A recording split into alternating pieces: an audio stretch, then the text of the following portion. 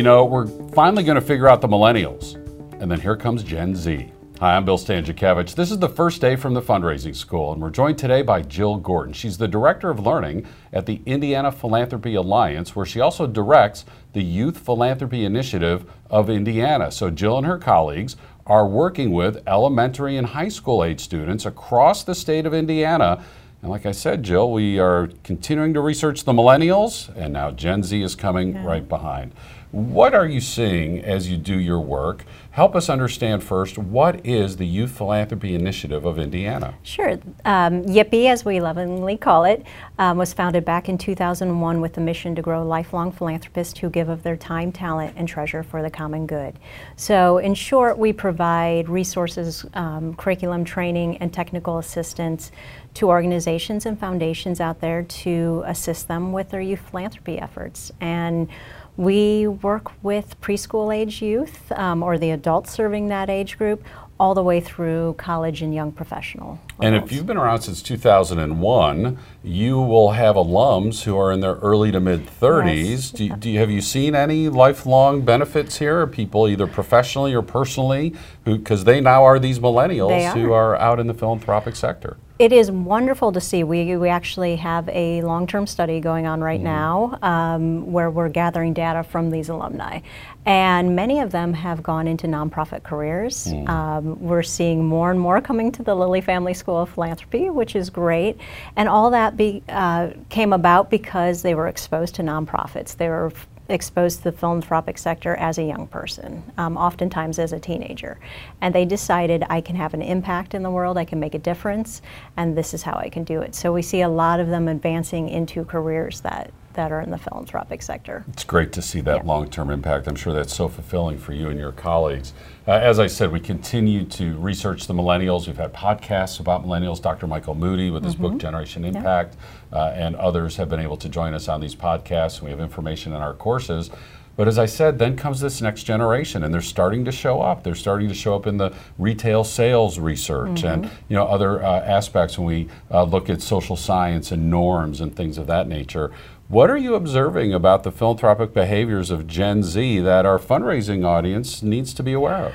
I think we see some similarities with the millennial audience, hands-on, very hands-on. So it's not just about where could I fundraise or give funds to, it's what impact can I directly have. So there is that hands-on element that comes with a lot of hands-on learning that this generation has experienced. There's a social component. I want to do this as a giving circle. I want to do this as a team. And so there's a lot of great opportunity to study the impact of joining young people together in a giving circle kind of environment. And then I think when you said the term show up, that just sparked in my mind, they show up.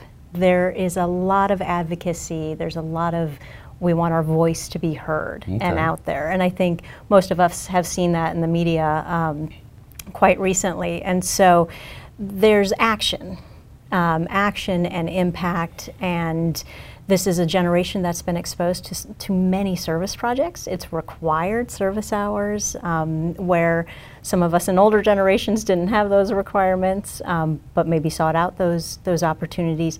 This generation has grown up in service and in action and showing up for a cause they care about. Lastly, I'd say one big thing, tons of passion. You know, and 7.5 years into this position, that's something that hasn't changed. You know, the young people are so passionate about the causes that they care about the nonprofits that they get involved with. And so a lot of passion that needs to be reined in and guided by mentors and by adults. One of my favorite comments about millennials is from our good friend Dr. Michael Moody up at Grand Valley State, where when he talks about millennial donors, he said they're less concerned about having their name over the doorway. They want to walk through the doorway and be in the building with you, and they want to make sure that their ideas are heard as they're contributing to your nonprofit organization. Are you seeing the same in Gen Z? I am. That core component of those strong adult and youth partnerships. And it really is a partnership. I often talk to adults about help be a guiding force, be a mentor, but take a step back. Don't lead the meetings, don't lead the youth council gatherings. Take a step back and be there to maybe rein them in, maybe get the topic back on course if needed, but let their voice be heard. And I think and as you said, I think that walking through the door, having that opportunity to observe and feel part of an organization or part of a cause or part of something is very key. And somebody might be 12, 14, 16 years old, but you also might just be surprised at a creative idea they might come up with. Exactly, exactly. And I think that's where I take a step back in my own work and try to be very open-minded on the creativity and the technology. I mean, I feel like I'm always running to keep up with all the new technology, and you have these young people who really are staying on top of things. They're using social media. They really have great technology skills that most of us didn't grow up knowing, and so that includes video work and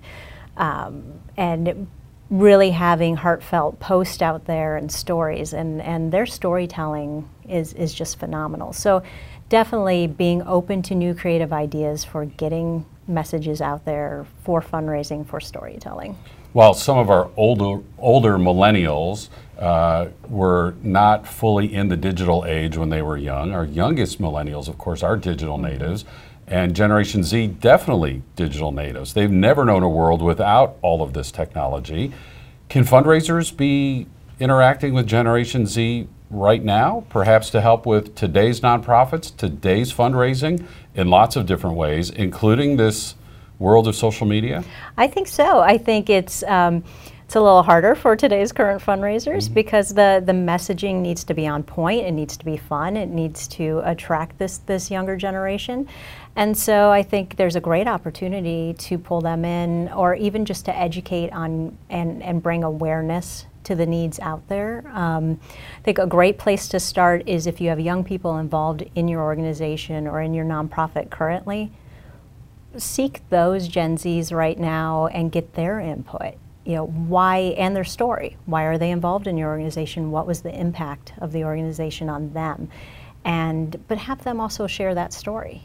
Get them out in front of your potential donors. Jill, I'd like to ask you to amplify on that point just a little bit. Our good friend Derek Feldman, who's a national expert on marketing and social movements, he's an alum, a master's degree alumni of our school. He talks about with millennials, to the extent that they don't have funding to donate philanthropically at this point, that they can be very active in this area of advocacy. If you want to have an event, if you want to get a petition signed, if you want to spread the word, especially on social media, the millennials are a great demographic to approach.